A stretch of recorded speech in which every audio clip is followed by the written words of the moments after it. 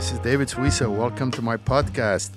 And today, in the Jewish Journal studio, David Makovsky, my friend David. So good to have you with us, David. Delighted to be with you, David. So, there's no way I'm going to read your bio, because then we would, squander 30 minutes.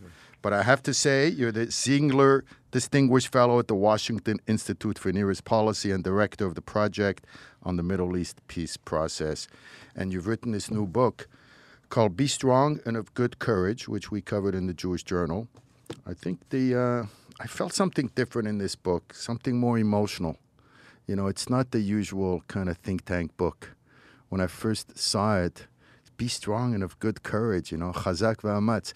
And it's not the usual title of a book by commentators like you and Dennis Ross. Right.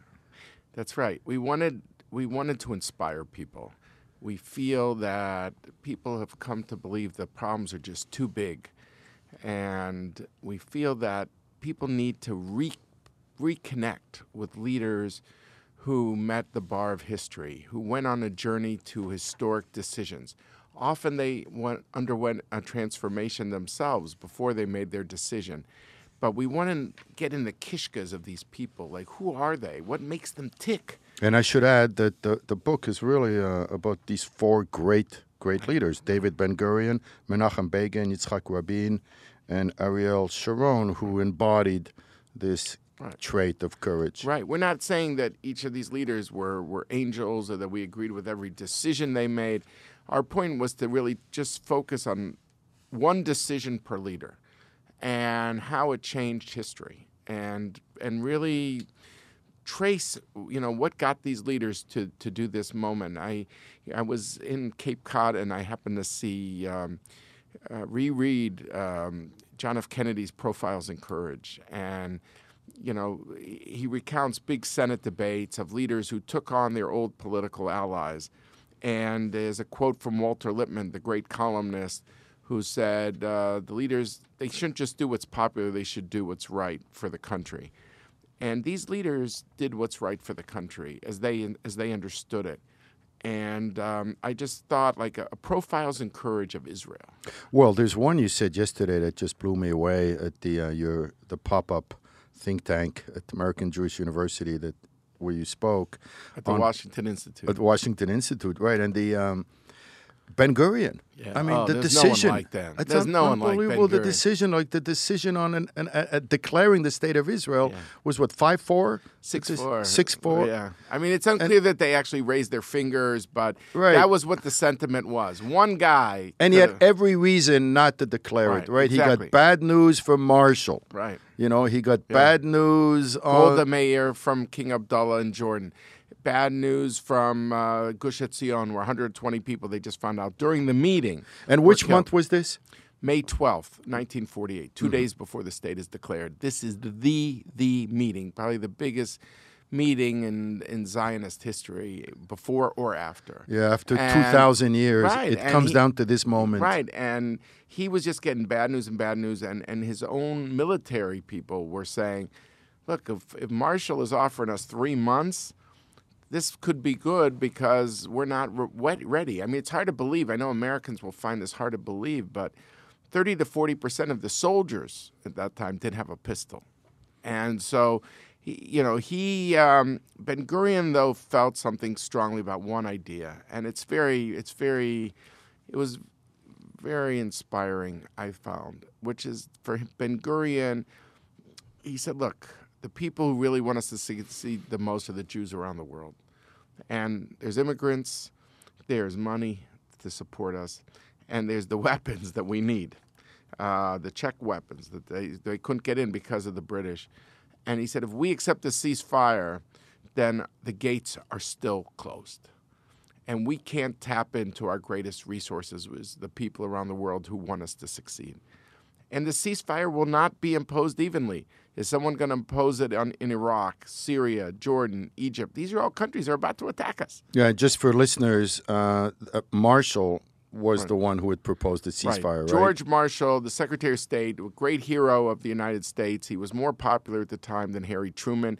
It's called the Marshall Plan, not the Truman Plan, because he helped win World War II. And he's telling Charette, who was like the proto-foreign minister of the time, he said, look, I don't think you guys can win. And America's not going to bail you out. And we've got an embargo on you, and like we have on the Arabs. We have it on both sides. But we don't think you could win. And this is bad. We think that we want the Arabs on our side in the Cold War against the Soviets. And I'm against the state. I think it should be a trusteeship. Now, you don't agree with me. I get that. But at least agree for 3 months to hold off. And what Charette wanted to get really from Marshall was a sense that if he agreed with the 3 months, then Marshall would accept the state. At that time, it was the day before. I mean, it was unclear if Truman would accept or not. There was indications in both directions, actually. But Marshall would not give any commitments to Charette. And Charette came, and according to Ben-Gurion's biographers, he went to Ben-Gurion's apartment the night before. There were no direct flights. They flew from Greece. There was a dark airstrip on the ground in the Tel Aviv area. And he said, I think Marshall's right. We should wait on. And according to the Ben-Gurion biographers, Ben-Gurion said, Moshe, give the full report. I want the people in the cabinet to hear everything you say. I'm only asking you one favor. Don't say the last sentence. I think he's right. Now, the Charette biographers don't have that sense. And, it could be because, look, the state was formed and no one wanted to be seen in retrospect as against. So it's unclear. But I think that Ben-Gurion, by dint of his analysis, his conviction, that he wasn't afraid of decision, and his ability to commit his life to what he saw was truly consequential, end Jewish homelessness after 2,000 years. Yeah, I also felt a sense that let's do it now, strike while the iron's hot. And there's also a sense that he exhibited so many human character traits at that moment, including cynicism. He didn't trust that the ceasefire would be implemented on the other side. Like I said, he didn't think the ceasefire would be applied evenly at all.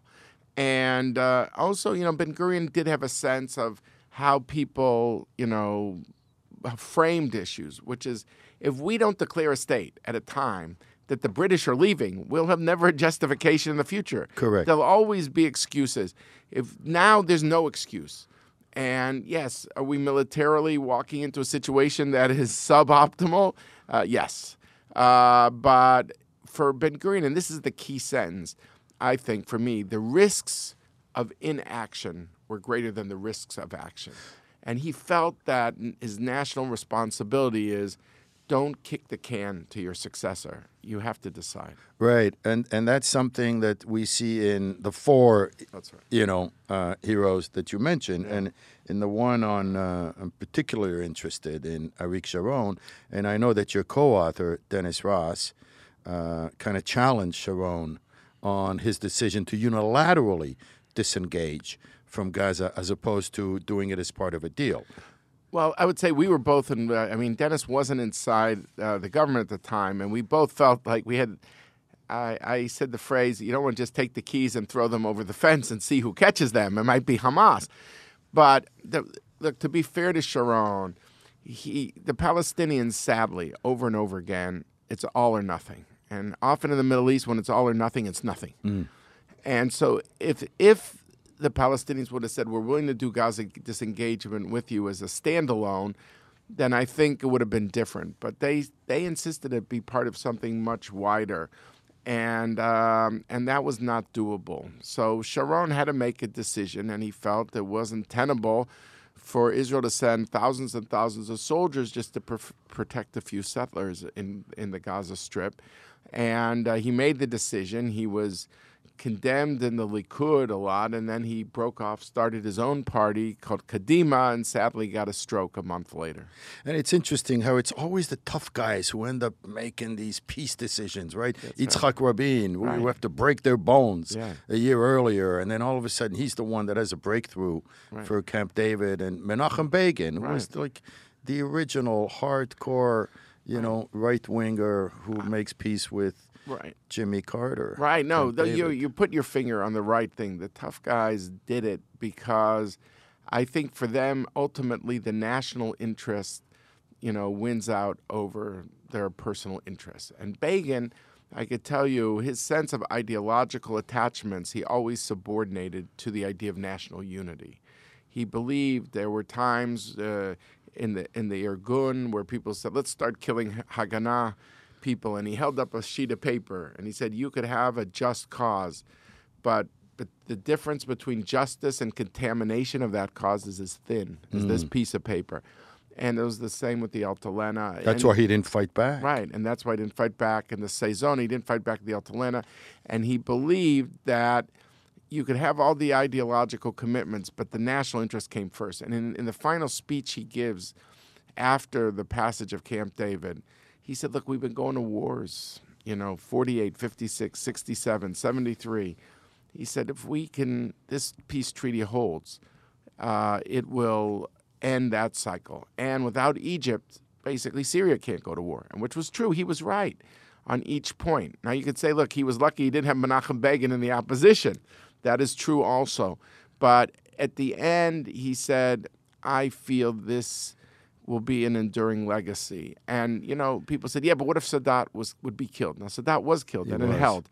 It survived not just Sadat's assassination, 2 intifadas and 2 wars in Lebanon, and even the rise of the Muslim Brotherhood briefly as the leaders of Egypt. And the peace endured, and Syria could not fight without Egypt. And so Israel lost 2,600 boys on the battleground in 73. And thank God, because of peace, it hasn't had to do that. And plus, if you look at the military GDP percentages from the 70s to now, it was in the 40s, basically, and now it's down to 4%. Mm-hmm. And that means that differential, which is over $100 billion a year, Israel could put into roads, could put into clinics, schools, all the quality of life issues that make a society a more middle-class society. A cold peace is a lot better. Bingo. A lot better. Bingo. Than a hot state war. Of war. Right. And then, so you have Ben Gurion, you got Rabin, you got Begin, you got Sharon. Now, Begin's an interesting character because even in his last speech in the Knesset, he didn't really, offer a Palestinian state. It was a Palestinian state minus. I wonder if he was alive today, David, and he, looking back on his major decision at Oslo, whether he would think... Now, Rabin. Rabin. Yeah. I wonder. Look, we all wonder. It's hard to do counterfactual history. The thing I would say about Rabin, the greatness of the man, is his intellectual honesty. And I was a journalist at the time. I traveled around the world with Yitzhak Rabin.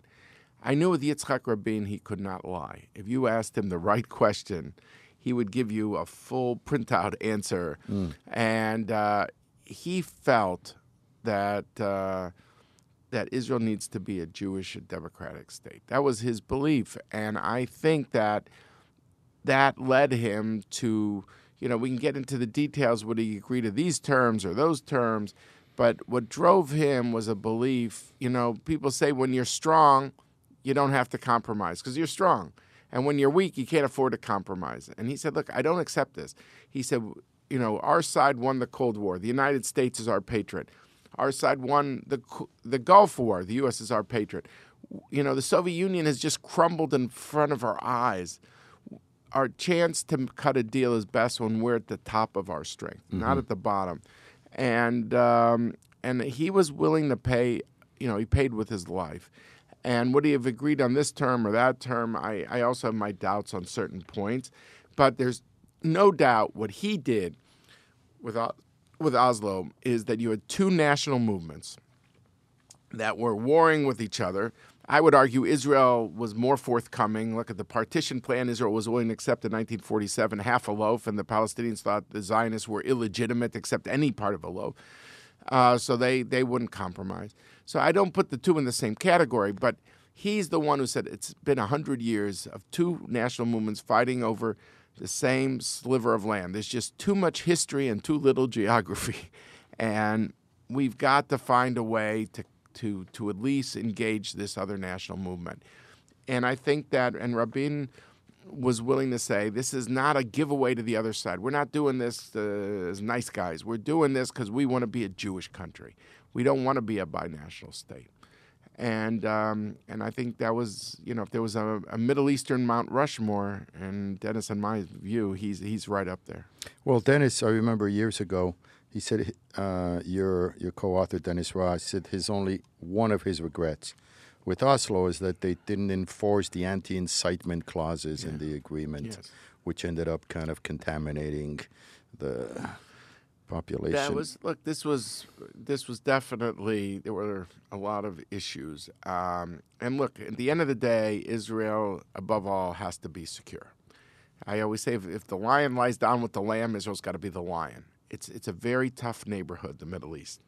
And Israel has to be strong. And that's why we wrote our book, Be Strong and of Good Courage, because we see a prerequisite to courage as strength, that if you're not strong in that region, you can't make compromises. It's precisely the strength that gives you the foundation.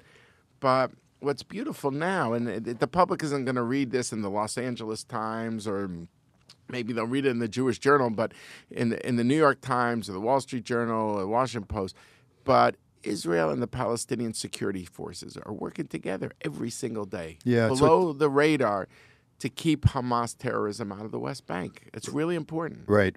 I don't know anybody who's been more involved with this than you have been, decade after decade. So you're the right person for me to throw this out. Yeah. I always have, when I put on my ultra-cynical hat, I wonder if there's a meta obstacle here that's kind of larger than life that can't be overcome, which is that for a corrupt Palestinian leader might see the status quo as a real incentive to keep the status quo rather than to create a Palestinian state. One of the reasons being we've been telling him for 20 years that a Palestinian state will save Zionism. Yeah. And then why would they want to save Zionism? That's a good question. I said this to Dory Gold once, and he said, brilliant. Yeah. And also the occupation is kind of like, it's a knife that they could stab Israel with all the time. And it's also a kind of ATM machine, not as much recently. But there is a real incentive, I think, for corrupt leaders. I'm not talking about the Palestinian people who have to wait 5 hours to get to a wedding. Right. I'm talking about the ones with the villas in Ramallah. Yeah. With the private jets. I just wonder when I really get cynical. And the thing I like about asking you this question is that you really know Mahmoud Abbas. You imitate him. I've seen you. You have to do it before you leave. But let me put it this way. You're asking a great question.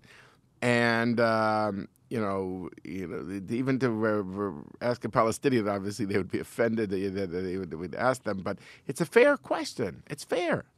And I would say the following, and I go back to my baseball metaphors on this one, which is that we couldn't have a state tomorrow. That you couldn't hit the home run ball. We've tried 3 times. Clinton 2000, Condoleezza Rice's effort 2007-8. The third effort I was a part of with Kerry 2013-14. Those were the 3 big efforts. Each time someone wanted to hit the home run ball, and but when you try to swing for the fences, you strike out often. And my view is they're not ready, and I don't think the Israel side is ready. What we have to do is just some solid singles, things that are more gradual, in my view, that keep security first, but focus on things that would show progress. But look, whenever it's all or nothing in the Mideast, it's nothing. And whether you could say the Palestinians like it that way for the cynical reasons you just said, maybe it's hard to know for sure, read their minds. But I just know that the Venn diagram between the positions on one side and the positions on the other do not sufficiently overlap. And we get attacked at the right and the left, in both end zones, I would say, of this football field. Because we are gradualists, and we believe that we need to get the publics back involved. Because if it's only up to a few leaders, they could have all sorts of cynical calculations. Right. The publics have got to believe again. The publics are not going to believe what anybody says, basically, in my view. They'll only believe what they see, what is done. And that's our real partner is them. You know what's really fascinating, David, is your book is very much about grand, dramatic gestures. Evacuating Gaza. I was there that summer. It was as dramatic as it got. The whole country was in this social civil war with orange ribbons and blue ribbons. That's right. And the moment of Menachem Begin, receiving, Sadat in Jerusalem was unbelievable. And then, Rabin at the famous, White House ceremony. Right. The handshake. Yeah. And Ben-Gurion's declaration. And yet we're at a moment now where what I'm hearing is that it's not a moment for a grand gesture. So if we had a fifth hero here in your book that would represent someone who would do something today, it would not be a grand gesture. That's a very excellent observation that we put that out in the conclusion. We are not calling for, snap of the finger kind of solutions. We want a more gradualist approach. But we think what is common to these four leaders and the fifth kind of leader that's needed, and there's still room for a paperback edition, whoever that leader is, in our view, is a sense that says, okay, the four people who took those big decisions, they had a sense of national responsibility, of country first, that I can't kick the can down the road for my children. I can't just pass it on for another generation. That's a mindset, in my view. And that's a mindset that we're missing. Why can't you kick the can for another generation? Because if you add all these settlements, going forward, it will close the door now for eternally for the future. And if you look at in the context of the coma that the peace process has been in for the past 3 years, you can argue that making a big announcement, like we're going to stop building outside of the blocks, might be considered a kind of a major move. That's what we're calling for. Right. We're calling for a single. We're calling for not the home run. And we're very specific. And I'll give you a number. Then the number I think will blow away a lot of people. 87% of the Israelis who live beyond the Green Line being, for your listeners, I know you know this, beyond the June 4th, 1967 lines. 87% of those people live within 8% of the West Bank, close to Israeli urban areas. 87 in 8. The other 13% live outside the security barrier in 92% of the West Bank. That's about 104,000 people. And I think it's clear to me if you say, look, I want to strengthen the blocks, these clusters where the 87% live. If you include Jerusalem, that includes close to 700,000 people, and build that area up. And then you could always have land swaps for those areas. Up to 8%, you could probably do a land swap. But if you start doing what's been done in recent years, sadly, and fill in the areas outside the barrier, going in the wrong direction. You're going in the wrong direction. And it's basic what needs to happen, which is when you're in a hole, stop digging. Don't build in these areas that you're shutting doors. What you want to do is leave doors open. By the way, I want to be clear, David, so there's no misunderstanding. We don't just call on the Israelis to act. We want also Palestinians to do things too. There should not be a situation that relatives of suicide bombers or perpetrators of violence get major stipends, because this one's in prison. What message does that send? We think both sides needs to take steps, and there's other things too which we could get into. But Right. But I know that one of the big issues of contention when Sharon did his move was whether you should make it unilateral or not. He decided, like he said to Ross in your book, that he can't depend on the other side. And I'm wondering whether... Because they're all or nothing mindsets. All or nothing, maybe they can't deliver peace, or maybe they decided they're never going to sign a deal that's good for the Jews. Or who knows? It's assuming it could be cynical also, theory. I mean, we've heard things. I don't know if it's accurate, but this gets back to your previous question, that relatives of Abu Mazen, of Abbas, have said to him, I don't know, was it a niece of his or something, said to him, you cannot be the first Arab to sign away the right of return. Right. You cannot give up, this whole idea of right of return. Again, the idea of refugees is no one wants one refugee to live in squalor. Let's be clear. But the idea is that refugees could live in the state of Palestine. Right. Or they can go to third countries. But as Sari Nusseibeh said, it would be suicide for Israel to say they could go to Israel as well as Palestine. So according to this view, is the fear of anything that whiffs of a compromise on this issue Correct. will write them up very poorly in the Right, history books, and this is what they fear the most. It's very difficult, and especially when you haven't prepared the population exactly. for compromise on that. But what I'm really curious, I know you have a lot of sources. One thing I did hear from somebody who was close to Sharon is that before he died of this unfortunate death with the heart attack, is his plan was to do with the West Bank what he did in Gaza. Right. Is that consistent with some of your sources? Yeah, no doubt. He had it was called like the Hit Kansut, and Olmert tried to build on that, which I think he would have yielded some of the areas outside of the fence, outside of the barrier. Look, he finishes the barrier, and they took down 4 settlements as part of the Gaza disengagement too, because he wanted to send a message, plant the seed that this is. You think we just want to, because Gaza's a bone in our throat, so we just want to get rid of them. We have no more intentions. He was willing to go further than that. But I think what we're saying and what he said are consistent, which is within the barrier, Israel could bolster these areas. But why would you want to shut the door to a future compromise today that will impact you, for a long time to come? And something else you said yesterday, because, we're all talking here about whether there are those leaders in Israel, like the ones in your book. Yeah. Sharon said something that's very concerning. He said, I wonder if I'm the last generation. That's right. The last generation of these leaders who are not afraid to make big decisions, right? And then it looks like Bibi's not in that category, but Benny Gantz may be.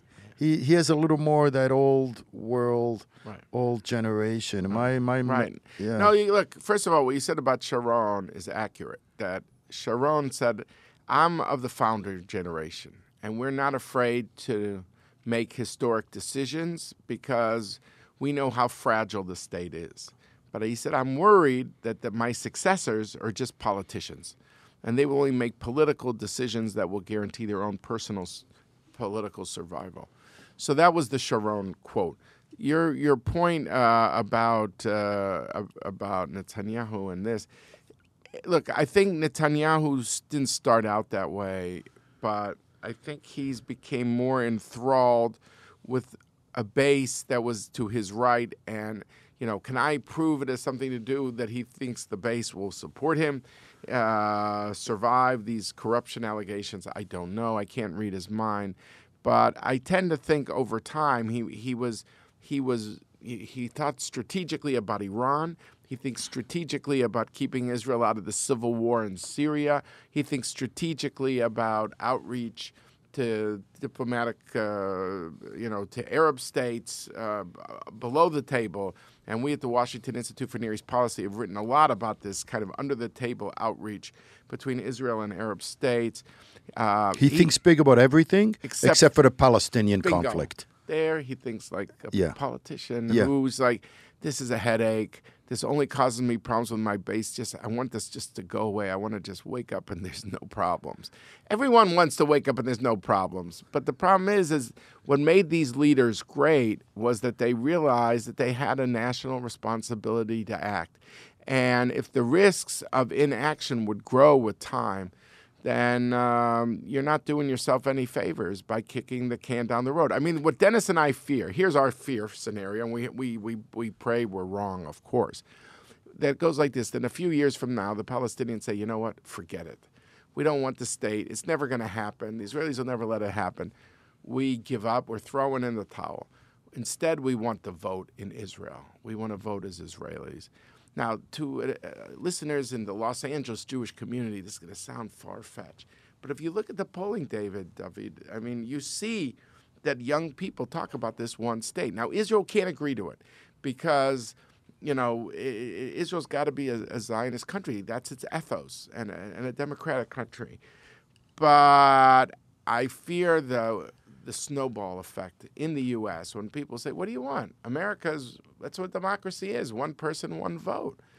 And this will be done as a tactic to isolate Israel in a way that will make BDS look like child's play. That's my fear, and I hope I'm not the angry prophet. I'm not that usual type.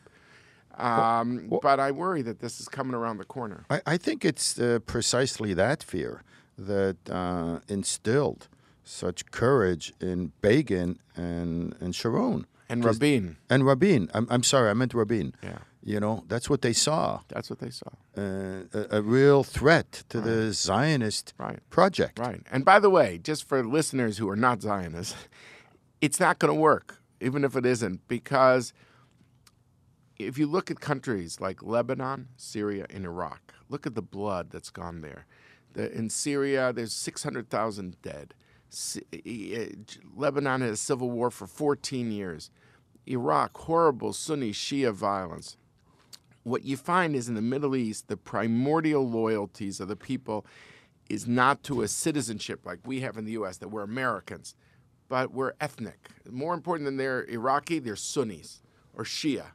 And that's what animates them. So if you think by paper-overing it and say, well, we'll get a new flag and we'll get a new soccer team, no, this conflict will turn bloody and inward.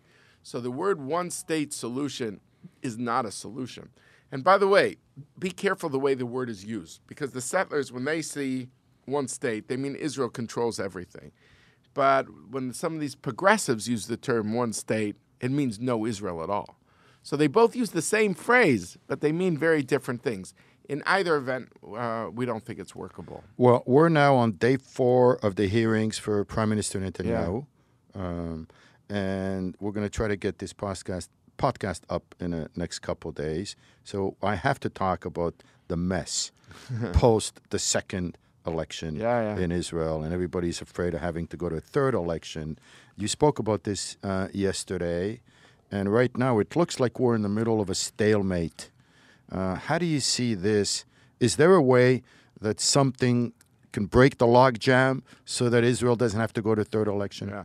Well, that's the question, and I'm always worried about predicting something when, in a few days from now, like Lieberman's supposed to come out after Yom Kippur with some of his ideas. So, we have to be a little humble. I mean, I think the two big kind of questions is, let's put it this way. Door number one is some form of a unity government. Within that, there are different configurations. And door number 2 is a narrow government. I think, in theory, it's like the one state almost. Everyone uses the phrase unity because everyone wants unity. But unity under whose terms? And I think President Rivlin has got an interesting idea out there. And I don't know in the end if Netanyahu if it'll work. But look, each side's fantasy is that there is a rebellion in the other camp, right? That Likud would like to see Gantz split from Lapid. And Gantz would like to see a rebellion, an intifada within the Likud. We saw little seeds, maybe with Gideon Sa'ar, but it's not enough. Look, what people don't know is the DNA of Cheirut and Likud is 4 leaders in 70 years, while the Labor Party in Israel has had maybe 4 leaders in 4 years. So this idea of the disloyalty to the leader is a big deal. So I don't see either of these scenarios coming out. In America, they'd say, hey, buddy, you've had 2 chances to put together 61, and you can't get to the magic number. You need 61 seats in the 120-member Knesset. So the Rivlin compromise goes like this. And that's probably, it's the only creative idea that I've seen out there, although it's got holes. The creative idea is to say, all right, rotation is going to be based on 50-50, 2 years Likud, and 2 years Netanyahu and 2 years Gantz. But we're going to amend the law of incapacitation, where Sharon was incapacitated because he had a stroke, and Olmert becomes the leader. He had 100 days before new elections. So we're going to amend that. We're going to take out the 100 days. And once you are indicted, and the assumption is he will be indicted, we don't know if it's the end of October, if it's the end of the year, you could still be called prime minister. You could still live in the house. You could have a business card. But the authority of the office goes to Gantz. Now, if your name is cleared within your 2 years, the first 2 years, you're fully back. But until you're cleared, your name is cleared, Gantz has the authority, not you. And then the second 2 years is all Gantz. Why does he go to Netanyahu first and not second? Well, clearly Netanyahu wants to go first because under the law, the only position you're allowed to stay in office if you're indicted is prime minister, under the theory that if you fall, the whole government falls. So the law thought that was too much. But we think Bibi goes first because even though 57-55, with Lieberman holding the other, the remainder, we think that the Arab parties say they won't join you. So it's really not 57-55, it's 55-44. So we think it's right that he gets to go first, but with a lot of caveats. Now, I thought that was interesting. The second half of it, though, is a little mushy in my view, which is to say it's not just who's in this unity government. And so Rivlin said, look, let's say each side gets 16 seats. So it's a lot of cabinet seats. But within those 16, each bloc makes their own decisions. So if Likud wants to bring in, ultra-Orthodox and Yamina, the right-wing party, that's up to them. You don't have to have appointed them. You don't know. But so in a certain way, it takes the risk away from Gantz, who's facing a lot of opposition about the ultra-Orthodox. The problem of it is how is legislation going to work if they are all part of a government? Over 100 people in a government, is that workable exactly? So it's but I think the Rivlin compromise is something. Is one option. Is option. That's door number one. Door number two is Gantz going to Lieberman and saying, I tried. We all wanted unity, but Bibi's unreasonable. So now Gantz and Lieberman is still short of 61. Well, I was just about to get to that point. So I think that he would say to Avigdor, listen, we got 1 or 2 options here, and you're not going to like either of them. It goes like this. We're 44, you're 8, that's 52. If we added Shas, that's 9. That's 61. That's 61. We get to the magic number.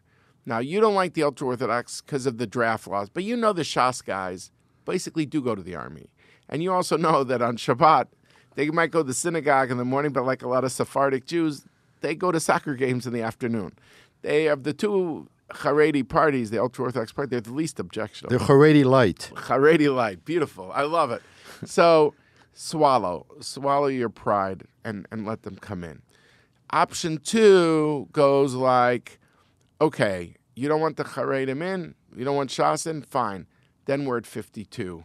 And then we ask the Arab parties of 13 to do what they did for Rabin in 1992 to 95, which is to be a safety net outside the government. So whenever there's a call of no confidence, right, they'll support the government.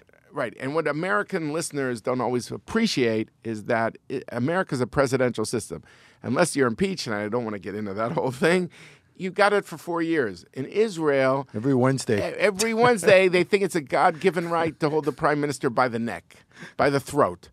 And so you need you need to have 61. You need your 61.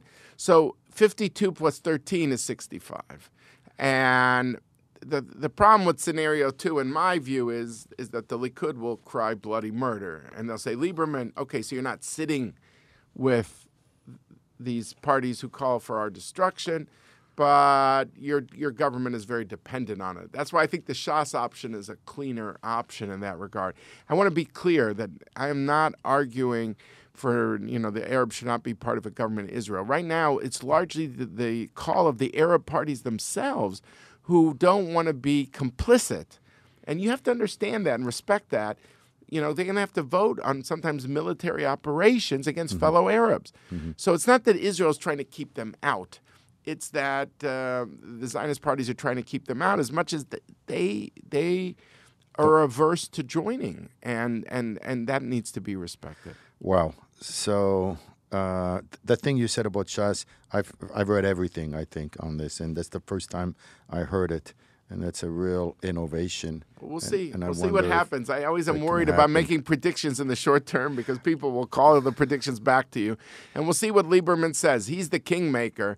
So if it's door number 2, of a non-unity, he's the guy who will ultimately have to make that call. And David, before we wrap up, I was thinking about your career, and you spent so many years on these conflicts. And, year after year, you've written a few books. And, how do you feel like after so many years and, a lack of progress specifically on the Palestinian issue? Look, I would say this. You introduced me as the director of the project on the Middle East peace process. It's really the director of the project on Arab-Israel relations is my title. And you could call it under the table stuff between Israel and the Gulf Arabs, Israel and Jordan, Israel and Egypt. Those ties are better than ever. And Israel grows from strength to strength. U.S. relations have been strong under different presidents. I look at how Israel's grown, and I see the GDP per capita has passed Japan and now France. And so, in my view, I know that people will say, well, we haven't solved the problem, so you must feel terrible. And my view is, I think it would be much worse if everything would just go down to hell in a handbasket, and radicalization would be the order of the day. So I would. You're seeing the glass is half full as well. I think the glass You're is seeing half the full full. glass. Yeah, the gradualism is preferable in my view. And I just think we need to look at the big picture. And look, writing this book, David, I really believe, and I hope the listeners who are listening to us realize that some people said, "Oh, I know Israel. I don't need any books." But I'm telling you, if you read these 4 inspirational stories of these 4 heroic figures, you will be more connected. You will know more. Your understanding will deepen, and it's a great human story of 4 people and their journeys. And like I said, if you care about, the U.S.-Israel relationship and you care about peace, I hope that this book will help you on your journey as well, because these 4 people were extraordinary figures in this era, and I just feel people need to know more about their journey to decision. Do you see hope for that Israel will create these kind of leaders in the future? Yeah. Well, it's sometimes I wonder, would there have been a Churchill without a World War II? Mm-hmm. Sometimes you need extraordinary challenges. We at the Washington Institute for Near East Policy try to track all these different Middle East crises. It's really hard but there's crises all the time. But somehow in crises, sometimes people do emerge. And I have a certain faith if crises kind of help produce these 4 great people, that there will be others as well. Yeah, what I find fascinating is that the Israeli-Palestinian conflict is really unique. Yes. And it's unlike any other. Right. Yossi Klein Halevi says,